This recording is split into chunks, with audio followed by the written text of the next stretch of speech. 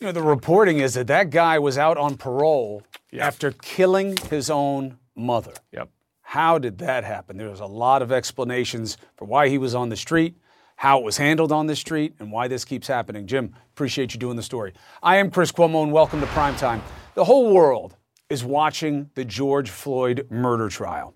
And today, we heard from his accused killer for the first time.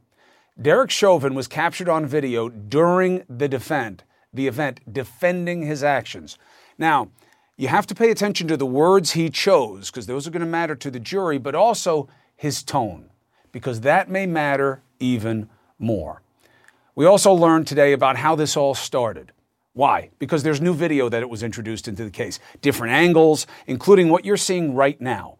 New police body cam footage that shows the moment Floyd was first approached by officers staring down the barrel of a gun. That was the initiation to it, is what you're seeing right now. We also learned more about how George Floyd was pleading with police on scene, how long and to what degree. Why is that relevant? Because it goes to what they should have perceived about him and how they should have acted. But for the jurors, the more important perspective may be the mundane. For the first time, we all saw what happened inside the store that Floyd had entered, Cup Foods, that's what you're looking at, before the cops were called. Floyd is the tall black man you see there wearing all black. Do jurors see signs of the level of intoxication, of excited delirium that will be explained later in the case, that would be suggested by officers? And to correct some internet nonsense, Floyd was in the store by all accounts to buy cigarettes. Cops were called because the $20 bill he used was suspected to be counterfeit. There was no other suspected criminal activity. Police mention none. The store employee mentioned none. We heard that testimony today from the 19-year-old cashier who took that questionable $20 bill from Floyd and then reported it to his manager. That young man on your screen is Christopher Martin. And like other witnesses, he is now dealing emotionally with his own actions, questioning what he did in the chain of events that led up to Floyd's death. Floyd was not described by Martin as armed or dangerous. This trial is not about why Martin suspected the 20, nor is it about his role in what led to his death. That is guilt, and it's understandable given something so tragic, but it's not relevant. Nor is it relevant whether or not the crowd was angry. This trial is simply about why George Floyd died. The questions are simple. Was the force used during the arrest reasonable, especially after he was cuffed? Should the officers, specifically Derek Chauvin, have known that what he was doing was hurting Floyd significantly? Did he continue with that level of force anyway? Then the key issue, was the force used by Derek Chauvin a substantial causal factor in George Floyd's death? Substantial causal factor. That means one of the main reasons, not necessarily the only reason. That is from the law. What Chauvin did doesn't have to be the only reason. It has to be a main reason. Remember that. We were reminded that this situation and what happened was obvious to many who watched in real time. It was almost too much for one man to express on the stand. Hey, man, in the car. I'm not a bad guy.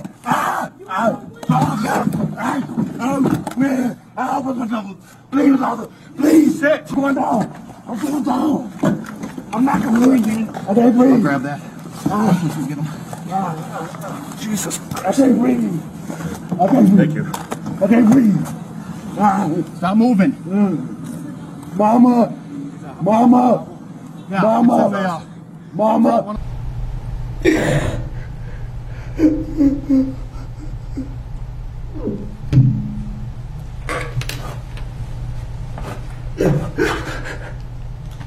Oh my God.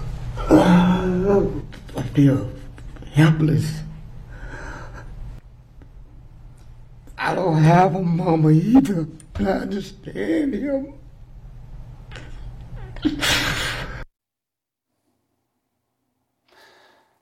also a note to people who are watching this and trying to understand. If you don't understand why Charles McMillan, the man on the stand there, feels such a connection to what Floyd went through, you don't understand why this case matters as much as it does to people of color. Now, McMillan is on the stand not just because he's a black man. He's on there because he lived near Cup Foods. He witnessed everything that happened. And he was so traumatized that the 61-year-old confronted Officer Derek Chauvin after he saw Floyd take his last breaths.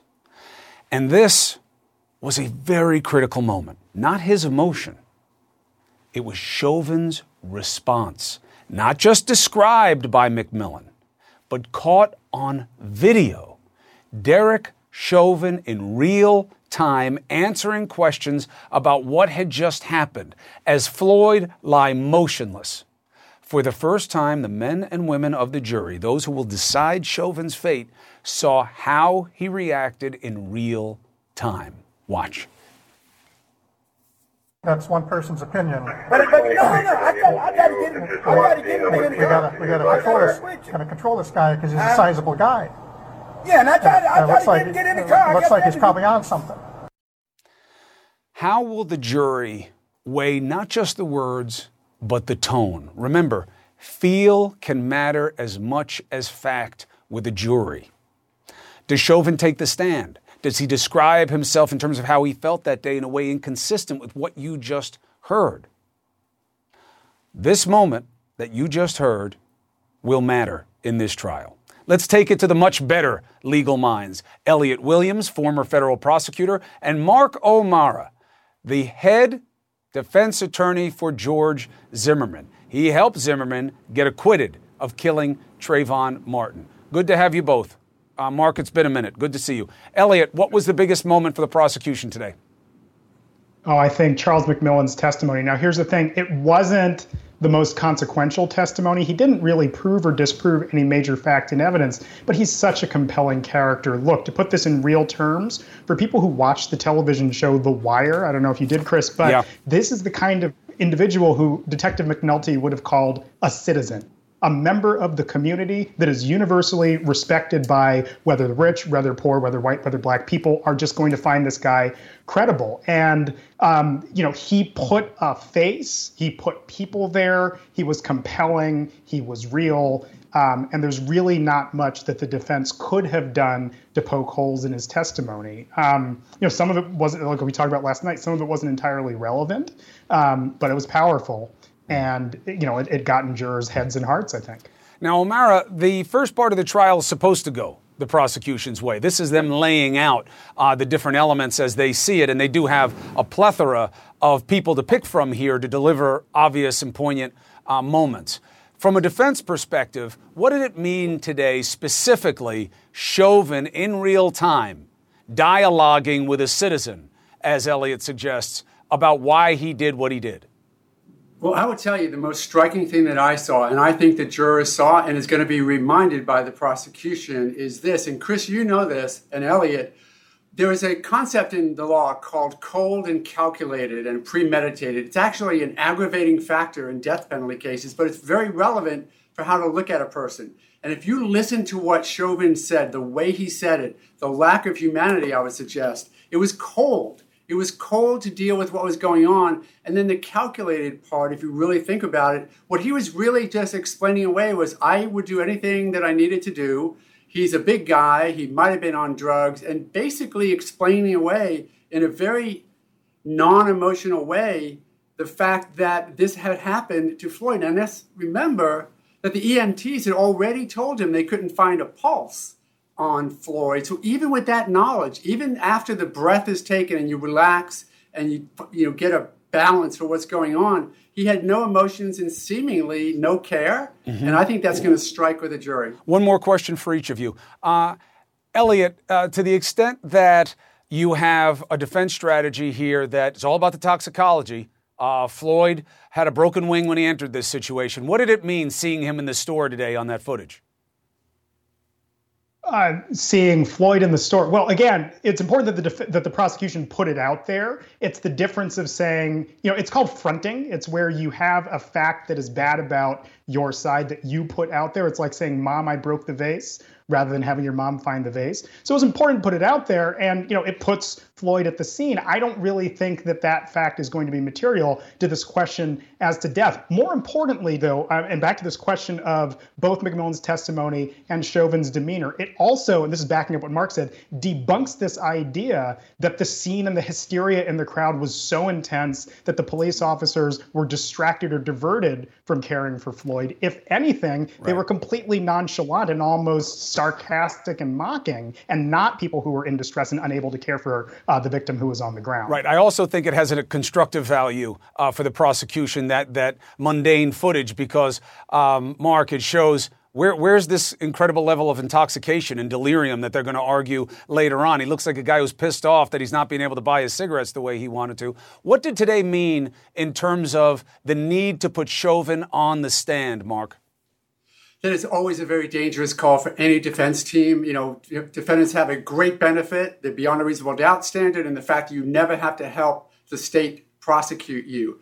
But unfortunately, in self-defense cases, and in a case like this, that jury is going to want to hear why Chauvin thought for every second of those 9.5 minutes that he had to do or what he did.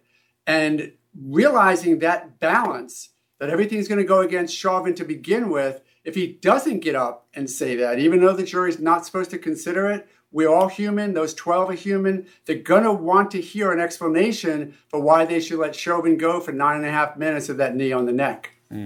What do you think the key moment is that has to happen tomorrow and in the days ahead, Elliot? Oh, I don't think there's a key moment whatsoever. The prosecution should keep doing what they're doing and humanizing the scene. These videos were real. They were graphic. And again, this all comes down to the credit, at least in the prosecution's case, it comes down to the credibility of the witnesses. Do you believe them? Do you find them compelling? And if you notice, the defense hasn't been really aggressively cross-examining witnesses just because the folks that have been put up would be cross-examined at the defense's own peril. But you remember what we learned, early on in litigation. You don't blame people for pain. And if they're expressing pain and you doubt their pain, it can go bad fast. And I think this defense team got a taste of that. Mark, how quickly do you think the prosecution should set up its own version of what the toxicology means, the autopsy means? Yeah, it is time. It's good they spent a couple of 3 days putting the humanity of it and the horror and terror of it, but it is now time for them to get to and address the intent. Did he intend to do what happened? And like you said, the toxicology, because that's going to be there, because the defense team is going to come out and say he had very little to do with the actual outcome. It was the fentanyl. It was Chris, quick point. Go ahead. On this intent point, though, this 9 minutes and the shouting of mama, mama, mama at a certain point, it's clear that this individual isn't posing a threat anymore, and I think the defense is going to have a really hard time overcoming this intent question on account of just the length of the video. And at a certain point, you cannot say that there's any objective reason for restraining Floyd in the way that they did. It's just like Mr. T would said, I pity the fool. Like, I pity the defense attorney who has to try to overcome that aspect of the evidence. But remember where Mark's coming from. The job of the defense is to spread doubt. No, I agree. Yeah. And if they can get people focusing on what he's saying about, what kind of shape was Floyd in that the officers couldn't have known, that could be very important with this jury. All right, let me jump for time. We'll keep doing this. Elliot Williams, thank you. Mark O'Mara, it is a pleasure to see you again. Thank you for adding your expertise to the benefit of my audience. I appreciate you for that. You're welcome. All right, now, one of the common themes from so many of these witnesses is guilt. And that is pain. They're not on trial. Nobody did anything wrong here except maybe the officers. Okay? That's what this trial is about. Yes, I'm making it open-ended because this is a question of fact and law and we have to decide it. But that pain, Mr. McMillan identified with what Floyd was going through. I want Van Jones to come in and talk to us about what happens if those 10, 12 men and women say, no, doesn't meet the standard. What does it say about where we are? Next.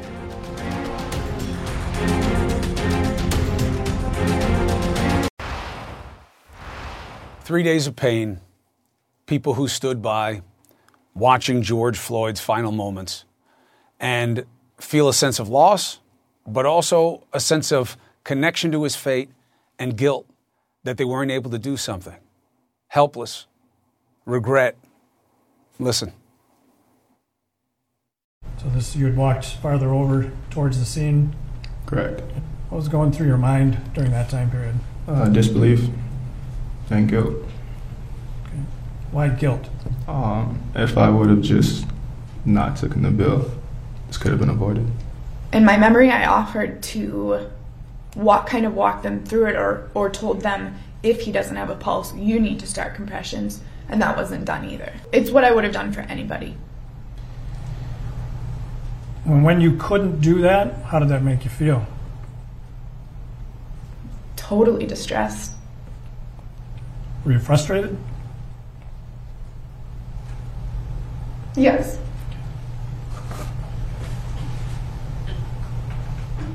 I stayed up apologizing and apologizing to George Floyd for not doing more and not physically interacting and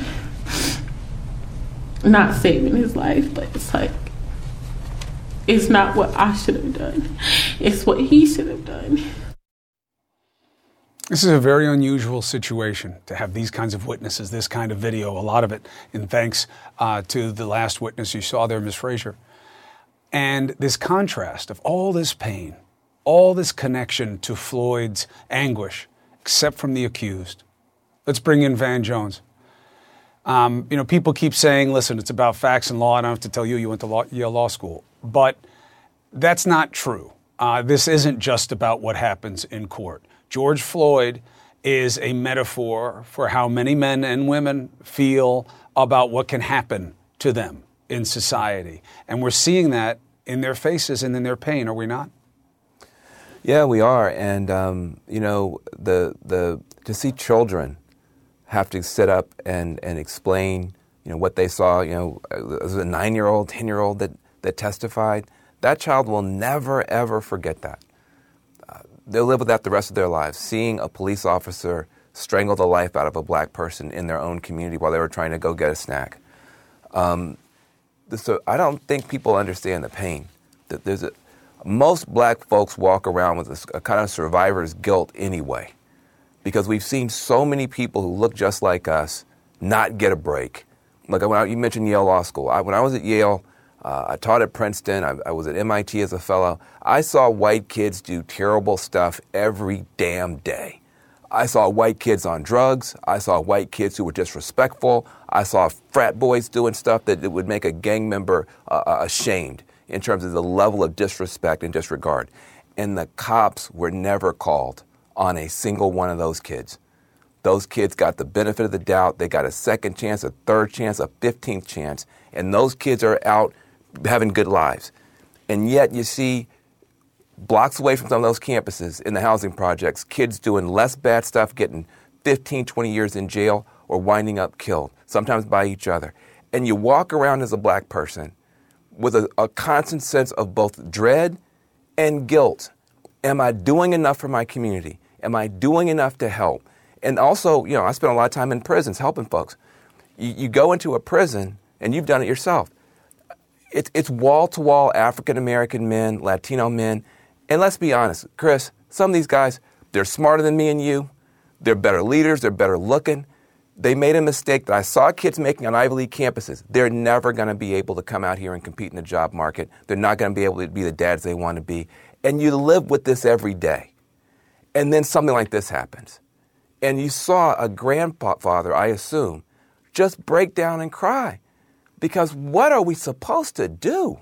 How can we live? And this grandpa, by the way, was tough on George Floyd when George Floyd was acting up and telling him, hey, back down, do what the cops say. But then he saw him falling and he saw him dying and he did his best and he feels his best was not enough. Most black people feel that way every day, that our best is not enough for our communities, it's not enough for the country, it's just not enough. And now we have to deal with this. And so this is a deep, deep wound that's being pried back open again and again every time we show these things. And I felt so bad, Chris, for that grandpa. No man is, I mean, tears I've cried on TV, and you hold them back better than most. No man wants to do that. He was broken down. And he's not by himself. There's a lot at stake here. I don't care who you voted for in the last election. Just understand the humanity of what's going on for people every day in this country that may escape your view. There's an opportunity for us all to learn from each other. Help in terms of what should be learned. I hear things from white people that you probably don't, right? As empathetic as you are and relatable as you are. Listen, this wasn't a good guy. Did you hear what he did to the pregnant lady? Did you hear about this? Did you hear about that? And, let's be honest, he was in there committing a crime and he didn't listen to if they just listened to the police, none of this would happen. What am I supposed to say in that? Because I wind up I get into nothing but arguments where I tell people I don't want to talk to you about this. Right. But I'm not getting it done. Yeah. What is the right response to somebody who wants to look at George Floyd as the seed of the problem? The reason we have police officers is to show up when people are making bad decisions. That's their job. He made some bad decisions. What you want from your police officers is then for the police officers to make good decisions. You don't get a great society when you got some people without wearing uniforms making bad decisions and then people with the uniforms make worse decisions. I'm from a law enforcement family. My dad was a cop in the military. My favorite uncle is a police officer. I'm from a law enforcement family. But, the police, I got a radical idea. The police should obey the law. The police should obey the law. And the law says excessive force is the only legal concept. You don't have to go to law school to understand. Force beyond what's necessary to effect the arrest. Force in excess of what you need to do to effect the arrest is excessive force. And if when somebody is down and they're handcuffed and they're crying for their mom and they're peeing on themselves, if you still are applying brutal force against them, that's excessive. You don't have to be a liberal. You don't have to be a bleeding heart. You just have to be somebody who respects the rule of law and respects that badge to say, we don't want people with badges acting that way against anybody, and certainly not given this incredibly bad history with black folks. And to be fair, in my experience thus far, I don't hear a lot of cops. In fact, I really can't even name one that I know personally who are defending what happened in this situation. And we'll see how it plays out in court, but that is not where it will end, no matter the verdict. Van Jones, I appreciate you, brother. Thank you for helping us find a way through this. Yeah, let's still stay together. We'll get through it. Always, always. The trial coincides with a sweeping attempt to suppress the minority vote nationwide, and that is connected to systemic inequality and the fears of the same and the mandate for the same on the majority. So let's take this conversation to Georgia's first black senator. He calls it Jim Crow in new clothes. Raphael Warnock is here tonight. What is this about? Where do we go? Next.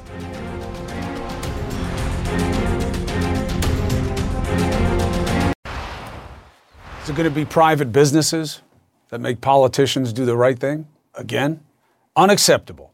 A step backwards. That's what Coca-Cola and other companies are calling Georgia's new voting law. Republicans were clear on the sweeping legislation that goes so far as to ban giving water to voters as they wait in line.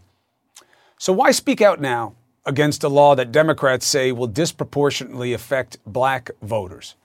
Is it fear of boycotts? Or even the multitudes of conversation and emotion about racial issues in our country surrounding the George Floyd trial? It's all related. Georgia Democratic Senator Raphael Warnock, freshman senator but long in the game of social justice, joins us now to discuss this and more. It's good to see you, Senator. Good to be here with you, Chris. Thanks so much. Senator, let's discuss something that's not as well known and then talk about something that is painfully obvious. In the relief bill, though a freshman senator, you got a provision put into the bill to help your constituents, specifically black farmers, as part of the relief bill. What did you get done? Why did it matter so much? Well, I'm very proud of the American Rescue Plan. And as you point out, one of the provisions that I specifically fought for was relief for farmers of color. It's the Farmers of Color Debt Relief Bill. We inserted it in the American Rescue Plan. It will provide $5 billion of debt relief and support to farmers who have historically experienced discrimination, even at the hands of our government, the U.S. Department of Agriculture. This is a long-standing problem, and what COVID-19 did was it both illuminated and exacerbated these long-standing disparities. Here was a chance to help folks who have been disproportionately impacted both by this virus and the virus of racism. What did you learn in that process? Well, I learned that, change is hard. I've understood that for a long time. As you point out, I was an activist before getting into the work of politics, an activist preacher. It wasn't my first time going to the Capitol. When I was sworn in, I've been to the Capitol many times, usually stirring up what my late parishioner, John Lewis, called good trouble. Good trouble. It's good now to be able to operate on this side, to turn my activism and agitation into legislation, my protests into public policy. I think representation matters. And as we engage the debates around COVID relief, around voting rights, criminal justice reform, a whole range of issues, I think it matters that there are diverse voices at the table and in the conversation. So what do you say to proponents of the laws in Georgia now who say that this is being unfairly smeared, that they kept souls to polls provisions on Sundays, and that they just made it safer by reducing the number of drop boxes because they're tough to police and you have to be careful about harvesting, and that not allowing people to give food and water, that's just about electioneering, that there will be provisions for the poll workers to provide those things to people. They just don't want people gaining advantage by giving food and drink to people in line. Do you accept those defenses? Oh, absolutely not. This is voter suppression, pure and simple. These are politicians who are so focused on maintaining their power that they're willing to do anything to stay in power, including undermine the basic tenets of the democracy itself. We have to push back hard. This is a 911 emergency for our democracy. And while it is playing out in obvious ways in this moment in Georgia, it's really happening in capitals all across the country. The violent insurrection that we saw visited upon our United States Capitol has now been spread out to state capitals all across the country. There are folk who are just hell-bent on taking the votes and the voices of the people that they don't want to hear. And that's why I'm a proud sponsor of the For the People Act.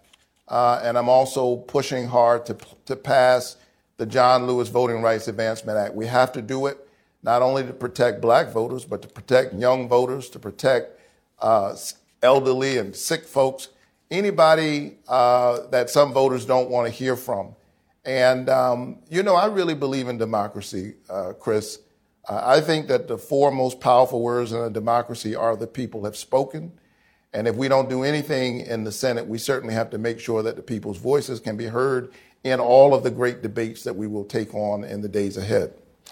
What are your thoughts about what you've seen so far in the, briefly, because we're just early in the trial, but the Floyd trial so far, the murder trial of George Floyd, what's your reaction so far?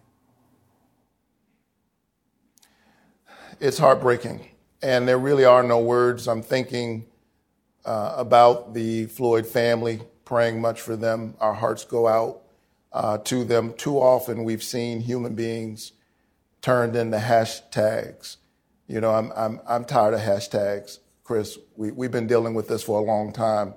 Early on in my career as a preacher, I was a seminary student finishing up my doctorate in New York City when an African immigrant named Amadou Diallo was shot several times by New York's finest, by the New York special elite unit of the New York Police Department. And as a seminary student, I went down with throngs of New Yorkers protesting, offered myself for the first time for arrest. That was in the late 1990s. And then we looked up this past spring and we saw a whole generation of young people who don't remember Amadou Diallo, who don't remember Rodney King. And we're still dealing with this issue. We've got to pass the George Floyd Act. It's past time to do something about criminal justice reform in this country. Sadly, they don't have to remember Amadou Diallo or any of the others of our time because they've got a fresh slate of their own victims that are searing images in people's minds as young as 9 years old, as we're watching right now. It'll be interesting to see if leaders like you can get people on the same page of just wanting to stop the pain. Not about blame, but about pain. Senator Raphael Warnock, congratulations on getting something into this first relief bill targeted to communities of color and farmers in your constituency. That was a good pull, especially early on in your tenure. Be well, and thank you. Thank you. Great to be with you. All right. Let's take a break. When we come back, Dr. Anthony Fauci is here. I got the vaccine. I want to talk to him about how my wife and I are feeling the next day and what he can recommend to others for what to expect. I want his reaction from the big news today about how the vaccines work on teens and younger. And let's talk about accountability and looking backwards as a way to do better going forwards. Next.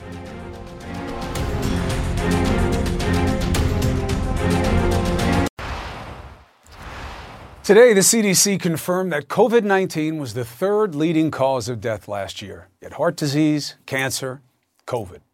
The news comes as cases continue to spike across the United States thanks to tougher variants, and mask mandates are being struck down in places like Wisconsin thanks to reduced collective resolve to fight.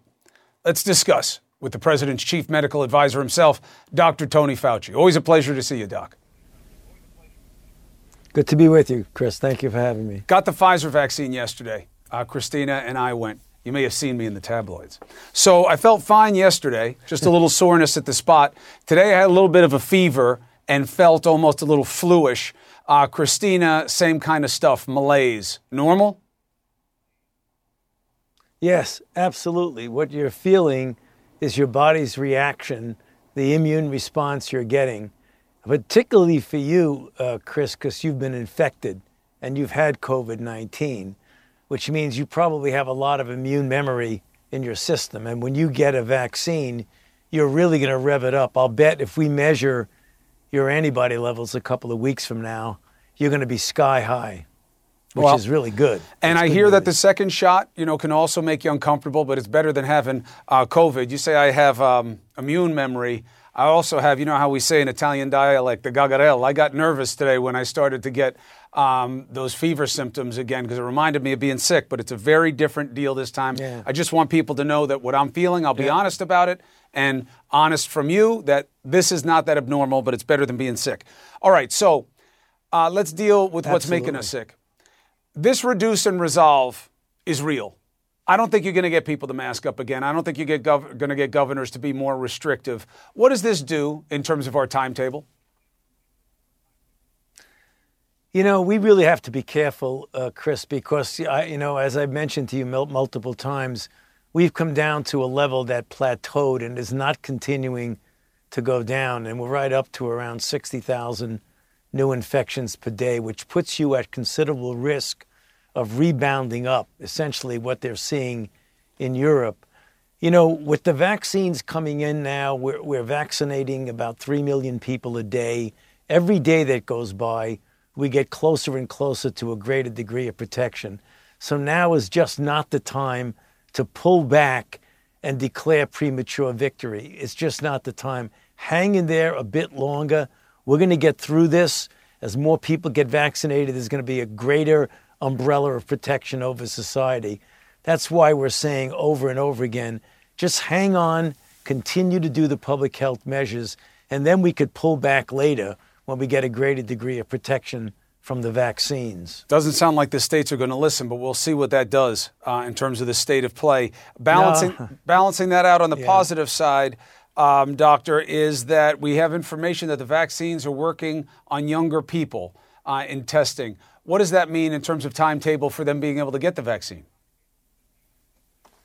Well, that's really good news. And the companies, Pfizer and Moderna and others, are putting a lot of effort in to show that the vaccine is safe and effective as in young kids. The announcement that came out yesterday was they did a randomized placebo-controlled trial in a little bit over 2,000 people from 12 to 15 years old, and they showed that the vaccine was highly efficacious, like literally 100%. There were 18 cases of COVID-19 in the placebo group and 0 in the vaccine group. What they're doing now is that they're now testing it in kids younger and younger. It's called age de-escalation testing. So they'll go from 12 to 9-year-olds, then 9-year-olds to 6-year-olds, 6-year-olds to 2-year-olds, and then 6-month to 2-year-old. So we hope that by the end of this year, we'll have enough information that we could safely vaccinate children of any age by the beginning of the first quarter of 2022. Tony, all this talk about Dr. Birx and how she now says, it was this stuff was avoidable and that, Trump was doing what everybody knew he was doing, he was pulling a hoax and all this other stuff. You think she should have said more when she was there, especially given that she had a White House position? Chris, she was in a tough situation. You really need to understand she was living in the White House. She had an office in the lower level of the West Wing. I mean, I guess obviously you say she could have done more, but it was really tough on her. She was a military person. She understands the chain of command. And I think if you ask her now, she probably would said she should have done more. But you really need to cut her some slack the way I do. You really have to, because she was in a tough situation. Then I'll put it on you. You think you should have said more earlier on? That you think you should have, even if it would have meant that maybe you would have been removed, do you think we'd be in a different place if you had said about the president and to the president, this guy's lying to you? Well, I don't think you could just come out and say this guy's lying. I don't know how good that would have been. But I certainly clashed with the president. You know that. We had a considerable amount of stress and tension between us when I spoke out against him with hydroxychloroquine, when he said that, this is going to end tomorrow. It's going to go away. And I said, no, it's not just going to go away. There were a lot of things that we did that was contradictory to him, which, obviously caused a lot of stress and strain. But I just want to put that behind us and look ahead. Well, look, the only reason to bring it up is so that we learn to do better going forward if it ever happens again. We've all learned a painful lesson about how important leadership is. And I'll be open about it. I was worried about you at that time. You obviously know it, but the audience should also, that they would get rid of you, because that's all that mattered to him was fealty, not loyalty to the job or the cause. And hopefully we do get to a better place together and soon. Dr. Anthony Fauci, appreciate your candor, and I appreciate you taking the opportunity. Good to be with you, Chris. Thanks. Always. Buona Pasqua. Happy Easter in advance. We'll be right back. Yeah. You too. Here's the truth. We all will do better when we all do well. It's time to build our economy from the bottom up and from the middle out, not the top down. So today, I'm proposing a plan for the nation that rewards work, not just rewards wealth. It's the largest American jobs investment since World War II. It's big, yes. It's bold, yes. And we can get it done. We'll see. A new push by President Biden to go big. This time, infrastructure. Price tag, $2 trillion. Geared towards not just rebuilding bridges and roads, but reshaping the U.S. economy while addressing climate and racial inequities. That'll be the catch point on the right. The issue of infrastructure has long been bipartisan. Division is in the details. Here's what Biden is proposing in the first of a two-part plan. More than $600 billion towards transportation. What does that mean? Fixing 20,000 miles of roads, at least 10,000 bridges. $580 billion toward manufacturing, research and development, and job training. Now, part of that would restock our supply of pharmaceuticals, including vaccines, to prepare for future pandemics. $400 billion toward home care services for the elderly and disabled. More than $300 billion toward building more schools and housing and making them more energy efficient. It would also modernize the power grid, making it less susceptible to blackouts like what we saw in Texas. More than $100 billion would be invested in clean drinking water, replacing the country's lead pipes and service lines. Think Flint, Michigan, about why this is crucial. Another $100 billion would also deliver universal broadband. How do you pay for it? Biden says make large corporations pay their fair share. What does that mean? More, taking the rate from 21 to 28. That would still, be lower than what it was under Obama, Bush, and Clinton. Think about that. Still, Mitch McConnell calls this a Trojan horse for tax increases. The Chamber of Commerce slammed it as dangerously misguided, arguing it would slow the economic recovery. Biden, of course, urging people to see this as an investment. But not only will he need Republicans to buy in, he's going to need to convince some Democrats as well. We will be watching. And we'll be right back. I want to thank you for watching CNN Tonight with the big star. D. Lemon starts right now. It was an amazing opportunity for the majority today in watching the trial of George Floyd's murder. And very often, white people come to a conclusion that, you know what, I don't really understand this. I don't live it. I don't feel it. But often it ends there because it's hard to get that different perspective. It is in abundance right now in what we're seeing. I think it's really instructive for me and for a lot of white people, people in the majority, to see how many people of color who are standing by watching this happen and having an emotional connection to the distress and the pain that resolved itself in guilt in them. You know what? You know why that is? It's because, I'll tell you a story. You remember Alton Sterling? This was in Baton Rouge, 2016, July of 2016. Got into a scuffle with police, ended up dying. And everyone was like, oh, you know, he had a gun, he was this, it was that, okay? And so, my family's from there. So my nieces called me and they said, oh, that was Mr. Alton. He is always standing out in front of the convenience store. He sells the CDs. We know him. We see him. So to them, because it was near where they grew up, he was a human being. He was not threatening. So, Uncle Don, sometimes we would see him and we didn't want to buy CDs from him because, we have our own music and whatever, but we would just say, yeah, Mr. Sterling, here's some money, whatever. Not threatening to them. Human being. They saw his humanity. They saw him as a person who was their neighbor, right? Oftentimes, when you don't have a relationship with people like that, you don't know them. You don't see their humanity. So to you, it's other. And listen, where we live, there are people who have issues, people we see all the time, people they say, oh, well, that's Mr. Williams, he's kind of, whatever. But we see him as humans. They see people who see their own or their neighbors as human. And it's about time, especially as you said, for white people to see black people as human. Even if you can't, why can't you relate to them? Because oftentimes you don't interact with them. So you may see George Floyd as this character who you see as criminal, but to the people who live in that neighborhood, he's one of them. He's one of their neighbors. They know his story. And he may not be the perfect human being. Who is? I'm not perfect. Are you, Chris? I couldn't be any farther from it. Okay, so then George Floyd isn't perfect either. And I know a lot of people who came back from various wars, right? Served their country, became addicted. If you look at, what happened during the Gulf Wars. If you look at what happened during Vietnam, a lot of people came back with issues, then became addicted. And what we learned is that we should see their humanity. When they come back here, we should treat them with respect. Why can't we treat people who have issues and failings and addictions with respect instead of looking at them as criminal?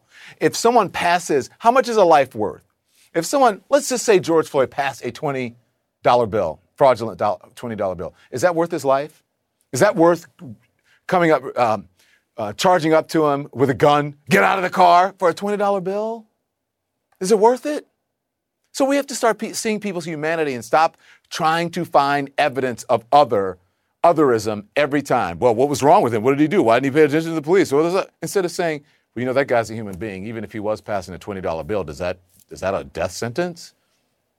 And think about the people in your own life who have failings, who have flaws, who are addicted. Every single addiction, if you go to therapy, if you go to any sort of addiction therapy or anything, they will tell you every single addiction is the same, whether it's drugs, legal or illegal, alcohol, food, sex, all addiction is the same. There's something underlying, either it's something in the brain or some sort of failing or something that happened in your life that triggered it. And so we have to stop stigmatizing people and not seeing them as human because they have failings. We all have failings. George Floyd had failings. But please, people, look at him as a human being and not some other thing that you don't know anything about. You don't know his story. He's not one of your neighbors. Think about one of your neighbors who has problems. Would you want him to be treated the way George Floyd was treated, or a family member? I don't think so. I really don't think so. And that's what I'm going to talk about in my open. But go on. Sorry to pontificate. No, I would have cut you off if I didn't think it was valuable. I think that you're putting more faith in people's ability to do this than I have right now. See the humanity in George Floyd. Well, that requires humanity in the seer. What do you want to see? What do you want to be about? You know, we often say the minority can't change racism or systemic injustice. The majority has to. But does it want to? Isn't there a convenience? Isn't there a comfort in being able to excuse anything that an officer does by saying you're anti-police? You choose to see that. And you don't choose to see what is in such abundance in this trial right now, which is just a pain of people who feel that they're but for the grace. And my question is, I really hope that people are watching what's happening right now, not through the lens of politics, but through the lens of people. And do you see that pain? Don't you want to stop that pain? Don't you want less of that pain? I'll listen to what you have to say. As always, D. Lemon, I love you. I love you too. Thank you, sir. I appreciate it. So let's talk more about this. Chris, I'll see you. Quality sleep is essential, and that's why the Sleep Number Smart Bed is designed for your ever-evolving sleep needs. So you can choose what's right for you whenever you like. Need a bed that's firmer or softer on either side? Helps you sleep at a comfortable temperature. Quiets their snores. Sleep Number does that. Sleep better together. J.D. Power ranks Sleep Number #1 in customer satisfaction with mattresses purchased in-store. And now, save 50% on Sleep Number limited edition smart beds for a limited time. For J.D. Power 2023 award information, visit jdpower.com/awards. Only at Sleep Number stores or sleepnumber.com. I'm Dr. Sanjay Gupta, host of the Chasing Life podcast. In honor of our 10th season, we want to hear from you. Leave us a message at 470-396-0832 and tell us how you chase life. It could be used on an upcoming episode.